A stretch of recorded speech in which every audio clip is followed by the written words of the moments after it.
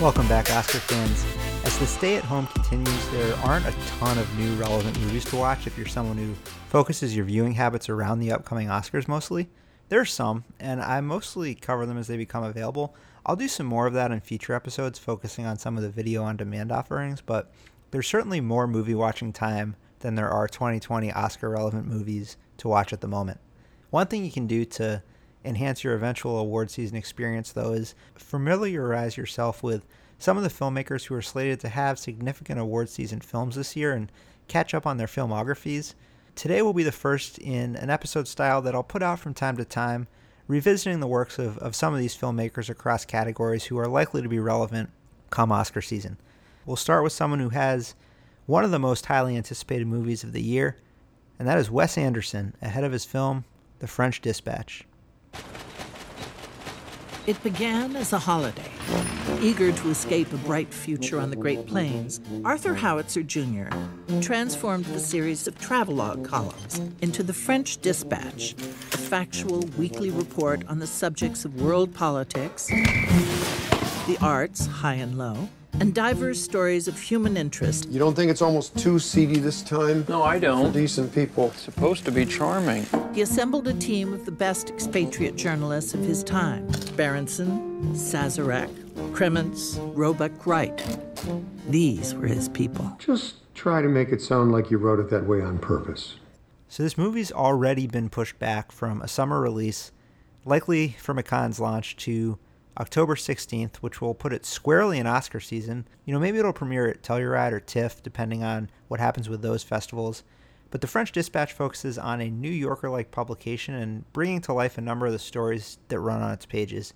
The cast includes, let me take a deep breath here, Benicio del Toro, Adrian Brody, Tilda Swinton, Frances McDormand, Timothée Chalamet, Bill Murray, Owen Wilson, Liev Schreiber, Elizabeth Moss, Edward Norton, William Dafoe, Cerise Ronan, Christoph Waltz, Jason Schwartzman, Henry Winkler, Kate Winslet, Angelica Houston, among others. No surprise then that this is definitely expected to factor into Oscar season, including, perhaps in director category for Mr. Anderson himself. So joining me today to look back at the career to date of Wes Anderson is a big Wes Anderson fan, Tony Candela. Thanks for joining the OCC. Thanks for having me. Excited to be here. So I believe Wes Anderson is maybe not at the top for you, but toward the top. Is that right? One of your favorites? Yeah, Wes Anderson's always been somebody that I've been drawn to. Always had an appreciation for his movies and look forward to when he releases a new film. It's always a big day for me. So I've always liked him. When did you start to develop a relationship with his work? Like what stage of life? So it's probably just when I got into college, I really kind of fell in love with him at that point. And I believe at that point, the Royal Tenenbaums had just come out. And the Royal Tenenbaums was something that just was really almost mind-blowing. I had not seen any other movie like it.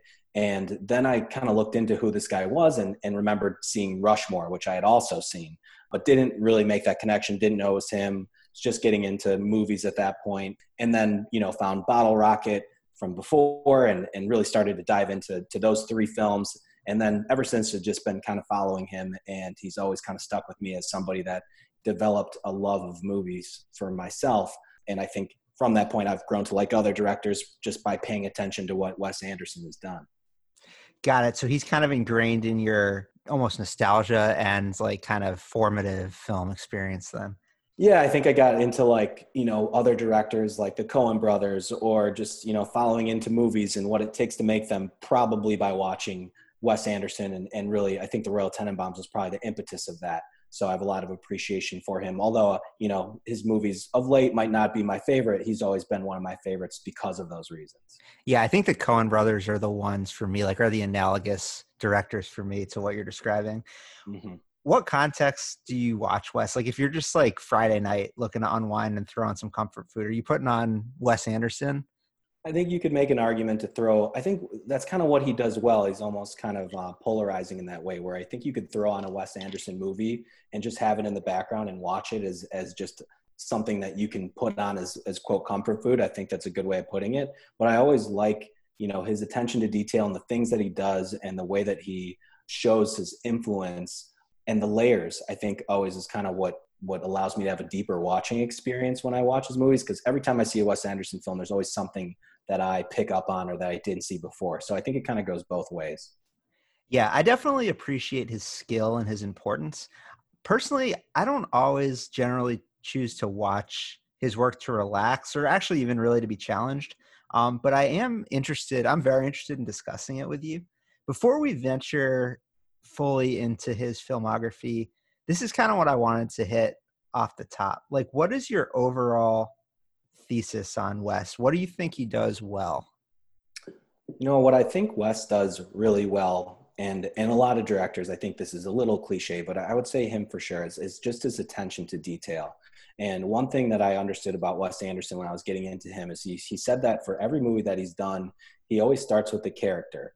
And, you know, he might have like kind of an idea for a story, but he always starts with the characters and then just accumulates the information about the characters. And then the story kind of develops from them. So who they are and what their world is and figuring out what's going to happen to them and just that style and influence. I think what I've heard after Royal Tenenbaums post that work is he kind of had this term like Andersonian. It was, you know, his movies are their own language. And I think when directors, even if you don't like them, when they get to a point where they have their own cinematic language and style to agree to like a degree where it becomes a signature in their own right, I think that that's powerful. And that's something that makes Wes Anderson so prominent in his styles because of the recognizability of his work. So, you know, similar to when I know a Quentin Tarantino movie when I watch one, I know a Paul Thomas Anderson movie. And I think Wes Anderson, you know, and people know his movies now more than anything because of that style. You know, he's carried the same cinematographer for all of his films, I believe. And he also has the same kind of themes woven throughout. So, you know, the children that you see in his movies, like a Rushmore or like a Moonrise Kingdom, they act like the adults, and then the adults kind of act like children. And I just think that there's like more of like a not a fairy tale aspect, but just like a chapter like, book like, narrative like structure that I've really kind of fallen in love with, and that I think also defines his style so much. Yeah, he has one of the most recognizable and unique styles, and I think that is to his credit. It also, when we talk about maybe some of the struggles that I have with him, it also sort of becomes to his detriment. For sure. I would agree with that. But that is ultimately a credit to him. It's like he's a victim of his own success. I agree, though, in terms of his production design, he has some really beautiful cinematography.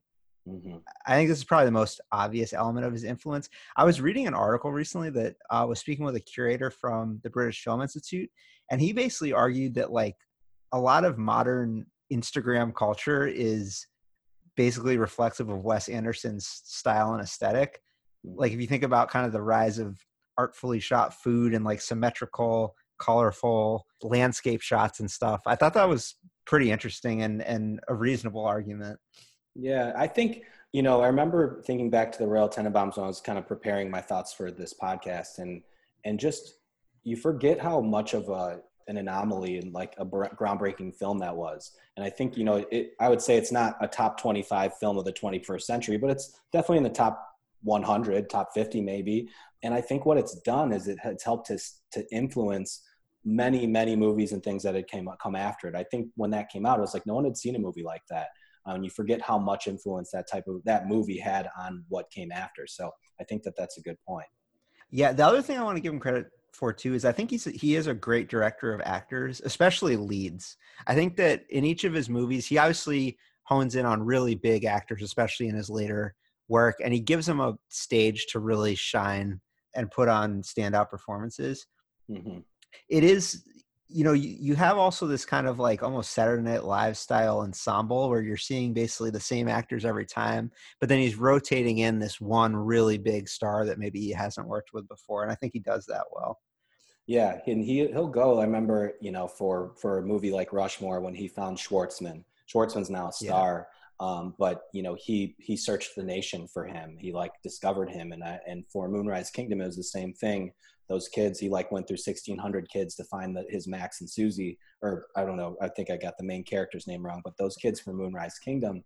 But then he has his same characters woven throughout his films. Like I think that's, you know, the mark of a good director and the relationship of this cast. But I love that about him as well. Anything you struggle with him, or is it 10s across the board? No, not at all. It's definitely not tens across the board. I think it goes back to that Andersonian piece, you know, that you mentioned. I think when I look at his catalog, which I know we'll get into, it's like Bottle Rocket was his baby, but that was his first movie, and then there were some, you know, Rushmore came along, and he probably couldn't do everything he wanted with it, and then Royal Tenenbaums comes, and he's like, all right, now he's established, and he does it, and he makes the movie he wants to make, but then he kind of just does the same thing over and over, and I think if the characterization piece isn't there and it's just the Andersonian piece, the movie can become a little bored and dry, and it can drag, and you really have trouble kind of connecting with it. So I'd say that is his struggle, and that's I'd say his large criticism across the board from people who watch his movies and get excited about them. But other than that, I think he kind of not, I don't want to say one note, but I think that there's just, you know, when I go back to like some of the themes that you see woven throughout his movies, they're all very similar. They're, you know, dysfunctional families and it's like characters who are flawed and how they become redeemed. And so there's a couple movies that deviate a little bit from that, but those are probably the two biggest things I would say in terms of like what I would have against a Wes Anderson movie. Yeah, you hit my two main areas kind of that I struggle with. I think one is that his stories are not particularly interesting to me. I think a lot of the times it kind of gets so absurdist and whimsical that it almost feels like there's no stakes. I find myself kind of ambivalent to his plots. And then his style, I think it is immediately identifiable. And I think in a lot of ways it's very interesting and unique. And in some ways, like, he's among the best at having his own style of any director, but it has become kind of a self-parody. There's a YouTube channel called Honest Trailers, and I don't know if you've seen this. They did one for every Wes Anderson movie, and it pretty much sums it up. It's like starring overhead shots of objects, writing, shots of typewritten letters, classic rock songs. Meet a Wes Anderson protagonist. He's definitely not a woman, but an emotionally stunted man suffering from a vague bout of ennui. How is that supposed to make us feel? Watch him deal with a strained parental relationship. Your mother's asked me to leave. Would it be possible for me to address you as Dad? No. Why didn't you come to Dad's funeral? Because I didn't want to. Sibling rivalries. You don't love me! Yes, I do! I love you too, but I'm gonna mace you in the face! And maybe an affair. You've made a cuckold of me. I think he's on to us. Of course he is. But with the help of a brown subordinate/love interest, a wardrobe full of dapper menswear, and a classic slow-motion walk, he'll end up happy, I think. It's sort of hard to tell, but that's what makes it artistic. I was watching the Grand Budapest Hotel recently again with my wife, and she put it, she's like, I get this is quirky and we're supposed to like that, but I don't. And I think that, you know, I think that is a reading. But he obviously, I think that's kind of a reading that, again, victimizes him for how successful and unique and established he's become, that it's kind of immediately recognizable. Yeah, it'll be interesting to see what he continues to do. But I think, you know, I go back to other types of directors. Like, I don't know what types of categories you put him in, but Christopher Nolan does the Dark Knight trilogy and then can do a movie like Inception. And the Wes Anderson, he's good for what he does, but he only has his types of movies. And I think, you know, he's gotten into, even when he does something like stop motion, which is pretty incredible stuff, what he does with that, it's still the same note. It's still the same kind of theme and the same detail and direction and style that we see in his films. So, but imitation is the best form of flattery. The fact that people can say that about him, I think also says a lot and is credit to where he is and where he's established in kind of the bell curve, you know? Yeah, exactly. Like, if he only makes the Grand Budapest Hotel and that's his only movie ever, you'd obviously watch that very differently, I think, than like the 8th time you're seeing Owen Wilson with a slightly different jacket. I think that's a good point. Yep. All right. Well, if you're looking to bone up on your Wes Anderson, what we'll do here is kind of go pretty quickly one by one through his 9 features to date and kind of hit where it ranks for you, how it plays into his overall career. And then obviously woven throughout here, we'll probably hit on his use of music, maybe some of his least favorite characters. Does that work? That works. All right. Well, we'll start with his first feature, which also was his first short. Bottle Rocket. Okay, escape route is crucial, just in case somebody is tailing us or even chasing us, as the case may be. We can't be sure how it is going to happen. Do you think that we're going to be chased tonight? Is that a possibility? That's a good question. No, I don't think we're going to be chased. I'm just being hypocritical here. However, I will say, Bob, please don't interrupt me, man, because I'm trying to stay focused on this stuff. You're responsible for the external situation tomorrow. Streets and the getaway. Whoa. Excuse me. Are the explosives really necessary here? I think it'd be a lot more simple if I just walk up to the door alone. I think that would be... Why are you undermining me, man? How much bullets does this thing take? Bob, look, please, I'm paying man. attention. God damn it! So there's obviously two versions of this. The initial 13-minute black and white short that played Sundance. That was Wes Anderson, Luke, and Owen Wilson's introduction to the world. You can Google this and just like watch it on Vimeo, I think, or YouTube. And then the feature version you can watch on Crackle. Have you seen both or just the feature? I have seen both, and it's been a while since I saw the original version. It's very similar to parts of the feature, but it's cool. It's cool to watch. Yeah, it's basically the first quarter of the movie. This is probably my favorite Wes Anderson movie, honestly, the feature. It's like kind of the least Wes Anderson-y in some ways. Yeah. I know the reviews, like I read Roger Ebert's review coming out of Sundance, and at the time he was like, this is really alternative and quirky, but based on where he goes from here, I'd say it's kind of more down the middle. What's your take on Bottle Rocket overall? Like, where does that fit for you in his filmography? I think, it's probably number 3 for me. It's in the top 5, but not my favorite. But I think in some ways I'll watch it and it's just so good that it definitely has a place in my heart, which I'm sure it does for him too. I know for Wes Anderson, this movie was based on some of his real life experiences. I remember hearing one story too where they had this faulty window in college and the super wouldn't fix it. And so they decided to come up with an idea to break into their own apartment. And that's how that idea came for the movie, to break into Anthony's house in that movie was because of that. And that's kind of what led them to that. And I think it's cool too, because like we would never know the Wilsons. The Wilson brothers are just big figures and they're movie stars. They're just complete superstars. And it all started in University of Texas where they met each other. Going back to what you said about Robert Ebert, it was kind of a commercial failure when it came out. Yeah. And then I don't know if you read this when you were kind of, or heard about this, but Scorsese put it in his top 10 list of movies for that year. And then it started to kind of generate this buzz from critics and started to take, people started to take more note of it. And it's now kind of his cult favorite. So I think where it fits is, it's in the top half for me. And why it's worth, the watch is just because it's what started it all. And you see those pieces that are, have their influence in all of his other movies, including something as simple as, music, which I think is similar throughout, but cast and direction and the types of shots and things like that all get their start in Bottle Rocket. And it's just a funny movie. I think it's probably one of the most comedic of the movies. A character like Future Man, and like Bob Mapplethorpe's brother, and just some of those pieces. You got James Caan in it, and just a lot of things where I think it's got an endearing piece to it. I agree. I always like road trip movies too. Owen Wilson, I've always been pro Owen Wilson. Like I just love Wedding Crashers. And I think if you watch too many Wes Anderson movies in a short time period, he gets a little oversaturated. Like he's just like such a distinct style and he's in every one of these damn movies. But I think he's really, really good in this. Like I think this is one of his most likable movies, and he just plays this character that's really well developed. And I think that's probably the strongest part of the movie for me. Yeah, I would agree. And I think it was the start of how he pairs his music to the film. There's a band called Love, got a couple songs in there from Love, and just some incredible music that I think it's kind of started to me when I watched it, how soundtracks and the influence of music and the soundtracks to a movie can impact, the way that you view a movie. Yeah, absolutely. I agree. Okay. So I think the recommendation is watch on Bottle Rocket. If you're catching up ahead of the French Dispatch, this one's worth your time. Definitely. Second movie you already mentioned was Rushmore. This is the first Wes Anderson movie I ever saw. I saw it in the theater. So whenever that was, and I didn't obviously really know anything about who Wes Anderson was going to be, and I hadn't seen Bottle Rocket. Where are you on this movie?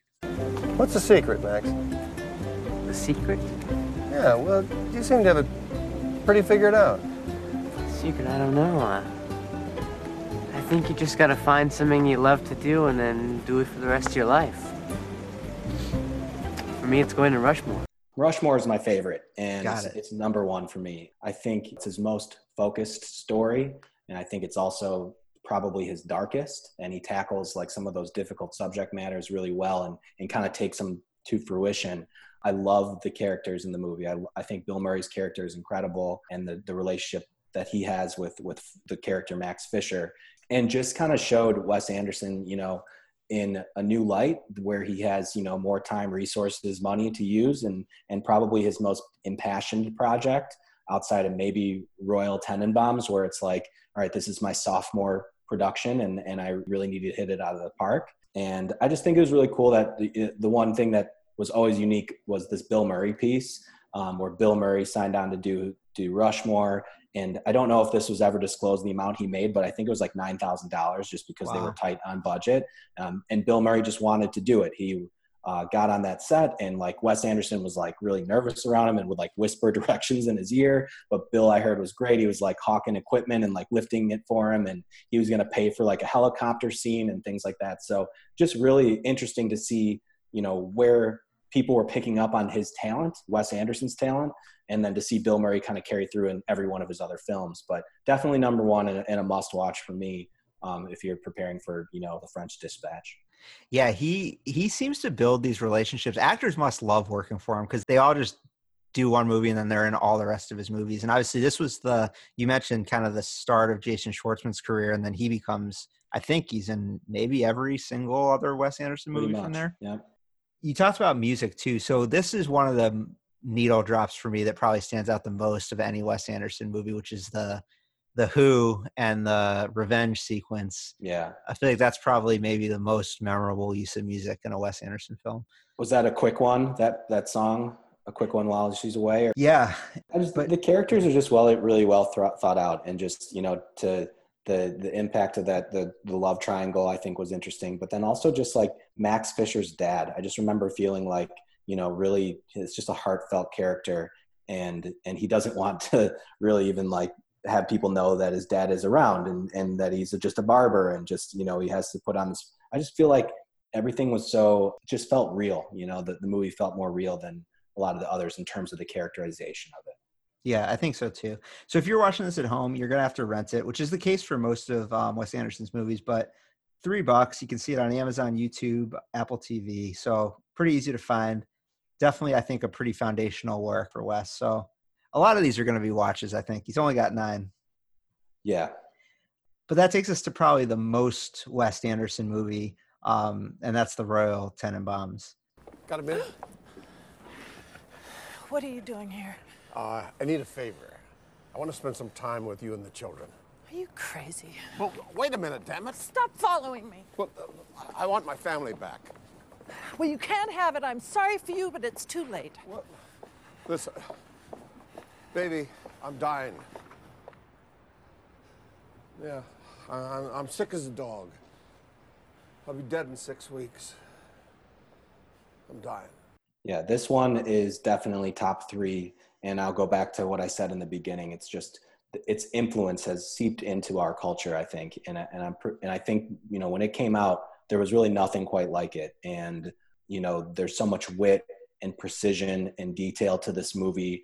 And I feel like this is just Wes Anderson at his best.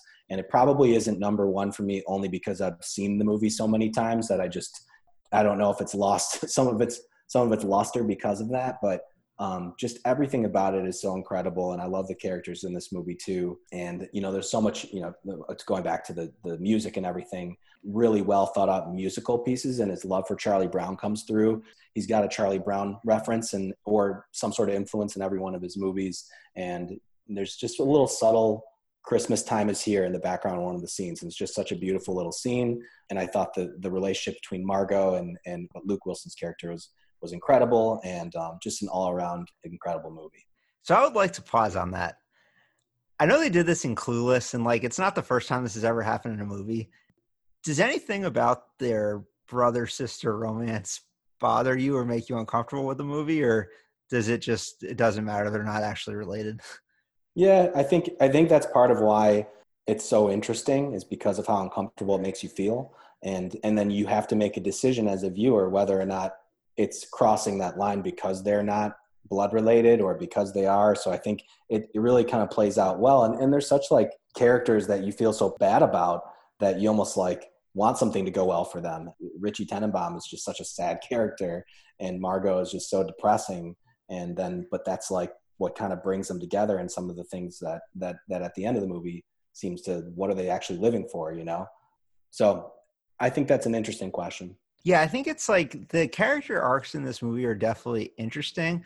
I think this is maybe one of the first examples for me of Wes Anderson being very stylistic, but then being not really sure what to make of the substance of the plot on its face. Like some of like Royal's behavior is so horrible that, you know, I mean, I won't spoil kind of where it ends, but he's not a character that you're necessarily rooting for at any point, and yet kind of is given the arc of a character you might be rooting for. There's this whole kind of sibling love story. It's definitely different, but it is Wes Anderson at his core. Like if I think about the Saturday Night Live skit, I don't know if you've ever seen this, the Midnight Coterie of Sinister Intruders. Mm-hmm. From the twisted mind of Wes Anderson, it's the Midnight Coterie of Sinister Intruders, starring Owen Wilson as a man in danger. Wow, what the heck? There's a bunch of crazy people standing in our yard. Hey, hon, I think we're about to get murdered. And his terrified wife, Gwyneth Paltrow. You don't say. I think they basically pulled like 75% of that from this movie. It's pretty easy to find kind of the heart of what Wes Anderson is by watching the Royal Tenenbaums. Yeah, I think it's interesting the use of the narrator in that. It was something that was kind of new that I hadn't seen, and Alec Baldwin was a really good choice, I thought, for that.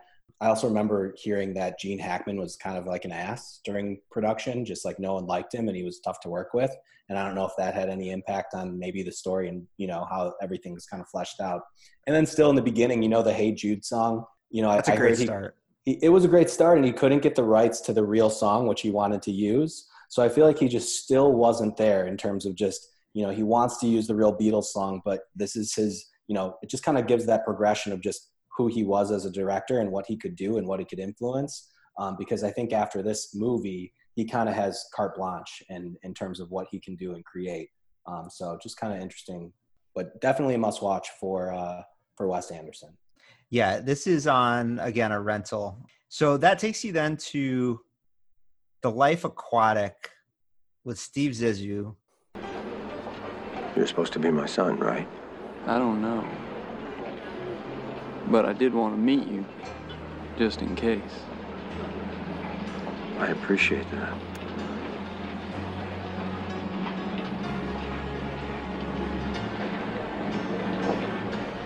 I'll be right back.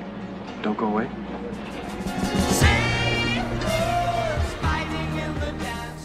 Where are you on The Life Aquatic? Talk about polarizing. I think this might be his biggest in terms of people who like it or don't. I think people either hate this movie, and it's also developed kind of a cult following. I could see it both ways. And this movie came out at a time when I was just in the thick of loving Wes Anderson. I was just so happy when this movie came out, and I was just going to love it either way. And I can see the forest for the trees in this and why people don't. I don't think it's a must watch for people, but it's a must watch for me. I think I do think it's one of my favorite ones.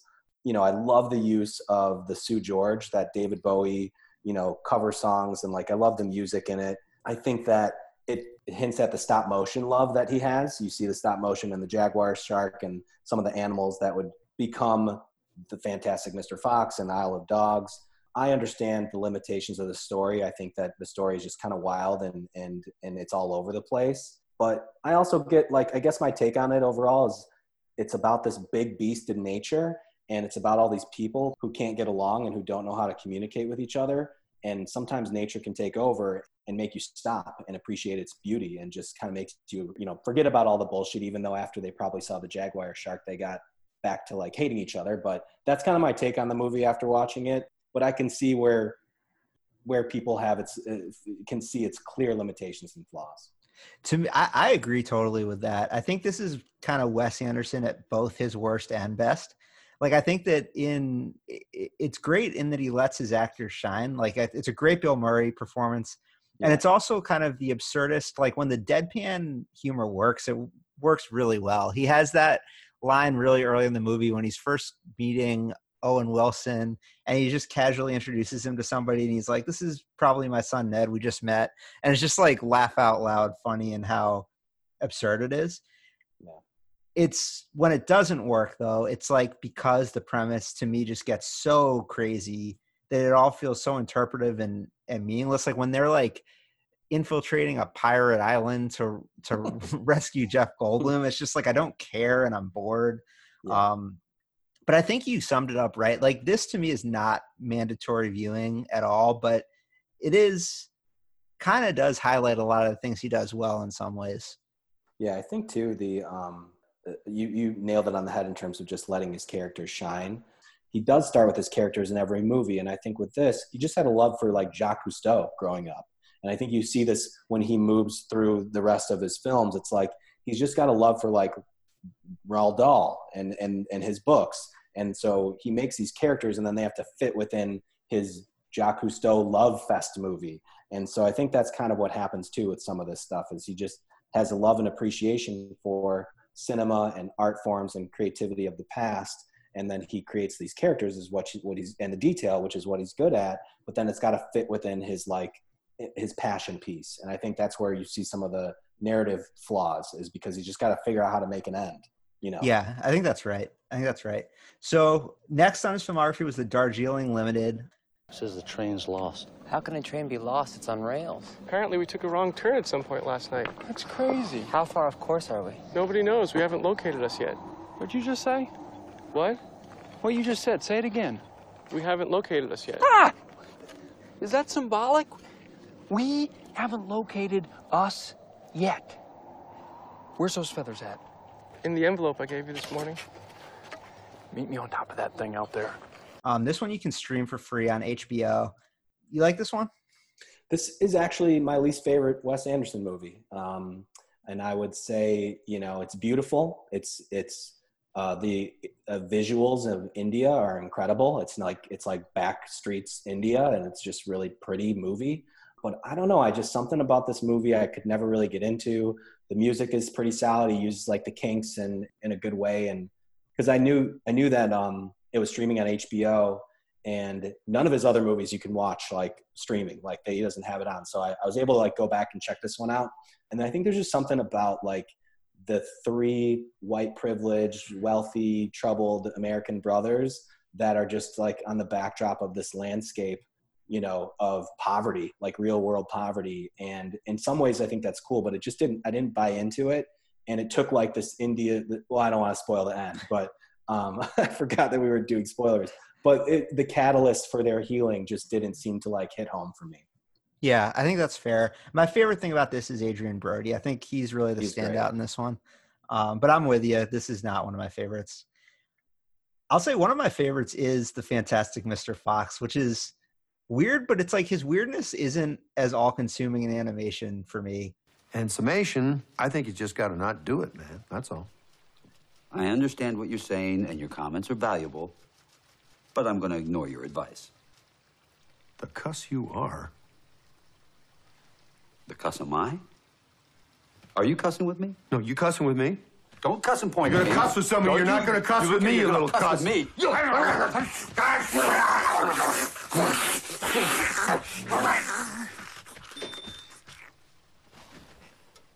Just by the tree. Okay. The story is still definitely secondary, but I don't know. Do you like his animated work? I do. I think stop motion, I can understand his love for stop motion, being a director and just getting into it. And I think for a stop motion movie, you just have to be so tight on what you're trying to pull off because it just takes so much time and effort to pull off a stop motion movie. So I've always been fascinated by stop motion, and it's his first ever attempt at this. So I think he really put a lot of heart and soul into it. He obviously has a love for Roald Dahl? I don't even know how to pronounce his name, but I think so. Or is it Ronald? I don't know. No, I think he had it. Roald. He loves that author, and I think it was really highly acclaimed. I think the one piece of why it gets overshadowed is I remember when that came out, Up also came out, and Up just like cleaned house in terms of animated movies. So it's, I think it kind of was not as rated highly as it could be because it just got swept away by Up. But it was great. I think it's a fun watch, and it's not trying to be, those books. And I remember reading Fantastic Mr. Fox before I watched the movie. The books are really dark, and I think he took an approach that wasn't so dark, which I felt like was just fun and entertaining. The first 11 minutes of Up, I think, are like 11 of the best minutes of any movie ever made. I agree. It's hard to compete with that. Can't compete. But I do think that, he makes space for charismatic actors to just be very good. And even though George Clooney is not on the screen, I think he's really good. Like, I just think that Wes Anderson builds platforms for his actors in a nice way. Robert Zemeckis is scheduled to have a version of The Witches coming out this year. So it seems like Roald Dahl kind of resonates with a lot of the big filmmakers. Yeah, I think he fits well within like the movie for adult, movie for kid kind of category. Yeah. Because of, like James and the Giant, I think that's James and the Giant Peach too. Uh-huh. Yeah, so I think it's a movie that can fit on both planes, which I think is really attractive to Hollywood directors probably. So Focus Features streams movies every Monday during the quarantine on their Facebook page. They did Moonrise Kingdom a few weeks back. Mostly you can rent it. Do you like this one? What do you want to be when you grow up? I don't know. I want to go on adventures, I think. Not get stuck in one place. How about you? Go on adventures too. Not get stuck too. Anyway, we can't predict the exact future. That's true. It's possible I'm near with the bed, by the way. Later, I mean. Okay. I wish I didn't have to mention it, but just in case. I don't want to make you be offended. Of course I won't. This one probably is in the back half of the catalog for Wes Anderson. And I think it goes to probably hits hardest in terms of what we all criticize Wes Anderson about. And so it's a charming and a sweet movie, but it really starts to get repetitive in terms of just the Andersonian view, like an isolated location and a fractured family. And the attention to detail also becomes dry when it doesn't really add up or equal to anything. But I thought like the child actors were great. And I think that there's, a really nice, kind of like I'd say a sweet energy that they have and throughout the movie that makes it easy to watch. But in terms of just ranking it and where it fits and how I would qualify it or criticize it, that's kind of what my thoughts are about that one. It's like there's a story buried in there that's like you really want to like, but it's just like totally overwhelmed by stylization and weirdness. It is. I like seeing Lucas Hedges as a little kid. But yeah, this and the Darjeeling Limited are probably the bottom for me. Yeah. And it's just a weird movie too. I just think some of the animations and things, and again, no spoilers, but just pieces at the end where I thought they were trying to connect to maybe like themes, and I didn't think that at the end it really hit home and it really was brought home. So if that's kind of Wes Anderson working maybe the worst, to me the Grand Budapest Hotel is Wes Anderson working the best. I think it's not my favorite of his movies, but I think it's his best movie from my perspective, just from a production design, beautiful, stunning shots, bold color palette. The story, I think, works the best. It's kind of quirky, but it doesn't totally lose momentum as far as all coming together. To me, this is sort of like your best case scenario for Wes, but I don't know. Where are you on Grand Budapest Hotel? Who are you? I'm Zero, sir. The new lobby boy. Zero, you say? Yes, sir. Well, I've never heard of you, never laid eyes on you. Who hired you? Mr. Mosher, sir. Mr. Mosher? Yes, Monsieur Gustave. Am I to understand you've surreptitiously hired this young man in the position of a lobby boy? He's been engaged for a trial period, pending your approval, of course.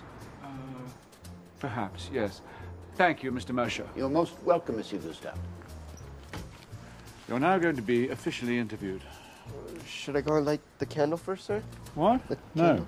Yeah, I would say if I'm recommending a Wes Anderson movie that really just kind of captures and everything that he brings to the table, it's the Grand Budapest Hotel. So it may not be my personal favorite, but it's such a tight movie. It's beautifully packaged.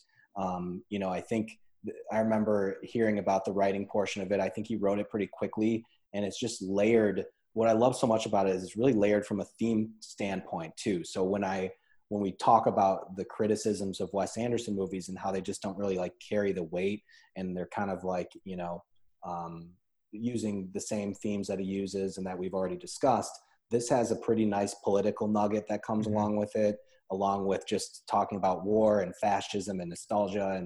And then he carries that 17 actor ensemble cast along with it. It was a huge box office smash and highly acclaimed. And, there's so much into it that I think it's just like, it's exactly what we want to see from a Wes Anderson movie all packaged into one. It's aesthetically and stylistically well done. I think there's a lot of technical pieces that could be discussed in terms of just how it was shot. And I think overall, I just think the acting is really, really well done too. I think Ralph Fiennes, incredible job and a great character in that movie. Yeah, that's one of the technical pieces we haven't talked about. And I can't remember if it's in this movie, but he does it a lot. He does it in Royal Tenenbaums, obviously in The Life Aquatic, these sort of like stage sets where it's cut up and you can see sort of like multiple floors at the same. I think they do that with the hotel here. I can't remember. I think he built the hotel. I think he actually had to build the hotel, which I think goes back to Royal Tenenbaums is what he wanted. The Grand Budapest Hotel was what Royal Tenenbaums really could have been if he had, every single resource afforded to him. And I think he's at this point in his career when he makes Grand Budapest where he really can do whatever he wants. And nobody's going to ask any questions, so you get to see him in his truest form. And he just does a very nice job, I think, with a nice package of a movie. Yeah. It's a reason to be optimistic about The French Dispatch, kind of when you think of it in those terms. And it certainly would seem to back it up, having just the depth of the cast that he's put together for the next one. So the last movie then before what hopefully comes out this year is Isle of Dogs. Don't ask me to fetch that stick.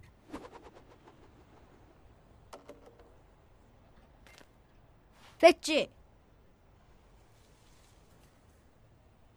Fetch it. I'm telling you, I don't fetch. Fetch it. I'm not doing this because you commanded me to. I'm doing it because I feel sorry for you. Which actually you can watch this one. It's on Cinemax. This was nominated for animated feature a few years ago. Super weird, but I think kind of fun. I don't know. Where are you on Isle of Dogs? It's super weird. And, I do like it though. I think the dogs are pretty endearing. I think he makes these characters pretty likable, both in Fox and Isle of Dogs. I think it's definitely worth a watch. I think he probably learned a lot from doing Fantastic Mr. Fox that he was able to kind of rework and use in Isle of Dogs. And I think it's really almost like obsessively detailed, but the details work well. But you're right about just the weirdness. It's like stray dogs on a Japanese trash island and their snout flu and stuff. And I think it's kind of wild, but it works. I love the Japanese. I think the backdrop is the cultural presence is awesome. You could tell the influence, and he says this about like Akira Kurosawa. A lot of puppets were used. I think he was able to just do a lot with this movie. So it's cool. I thought it was a cool movie. Definitely not one of my top. I think, I'd say Mr. Fox and Isle of Dogs are probably similarly ranked for me, and they do different things. But I love the music, love the movie in general. I thought it was cool that he didn't subtitle the Japanese parts too. I thought that was an interesting stylistic choice. But overall, pretty good movie. Yeah, I'll defend him on one thing, which is that there was a lot of accusation, I guess, of cultural appropriation when this came out, like a lot of criticism. But I think to the point you just made, like he loves his things that he loves and he tries to pay homage to them. And I think that's sort of demonstrated by not subtitling the Japanese. Right. I didn't see this as appropriation ever. And obviously I guess it's easy for me to say that, but I think this is an example of, if you say he loves Roald Dahl and he makes Fantastic Mr. Fox, and I think he loves Japanese cinema and he tried to make this homage to it. But some people I think kind of had an issue with it. Yeah, I read about that too. And I didn't see it myself either, but I thought it was I did read something too about how like Wes Anderson hates dogs up until this movie, because like there was always like a death of a dog. Like there was one in, you know, there's Moonrise Kingdom and Royal Tenenbaums, and just like people were just like, what do you hate about dogs? And then he makes Isle of Dogs, which is like a, you know, this is like a, I don't know, it's all about loving dogs. It's a great movie for that. And I remember like all my dog owners and people I know who have it really loved Isle of Dogs. They loved the characters of the dogs, and like a couple of my friends were like brought to tears from watching this movie because they just fell in love with the dogs. Like we just love our dogs, you know. It's definitely better than A Dog's Journey or like Call of the Wild or something like that. Right. Yeah. Yeah. Well, there you go. There's your companion piece for Wes Anderson. The plan right now, so obviously the French Dispatch was supposed to come out this summer. Nothing's coming out this summer. They've pushed it out to October 16th. So it was pretty clearly going to premiere at Cannes. Depending on what happens with the film festivals, maybe they can get this in Telluride or the Toronto International Film Festival and keep it on track for the fall. But this is obviously, I think, one of kind of the tent poles for this year as far as movies. So right, see if it comes out.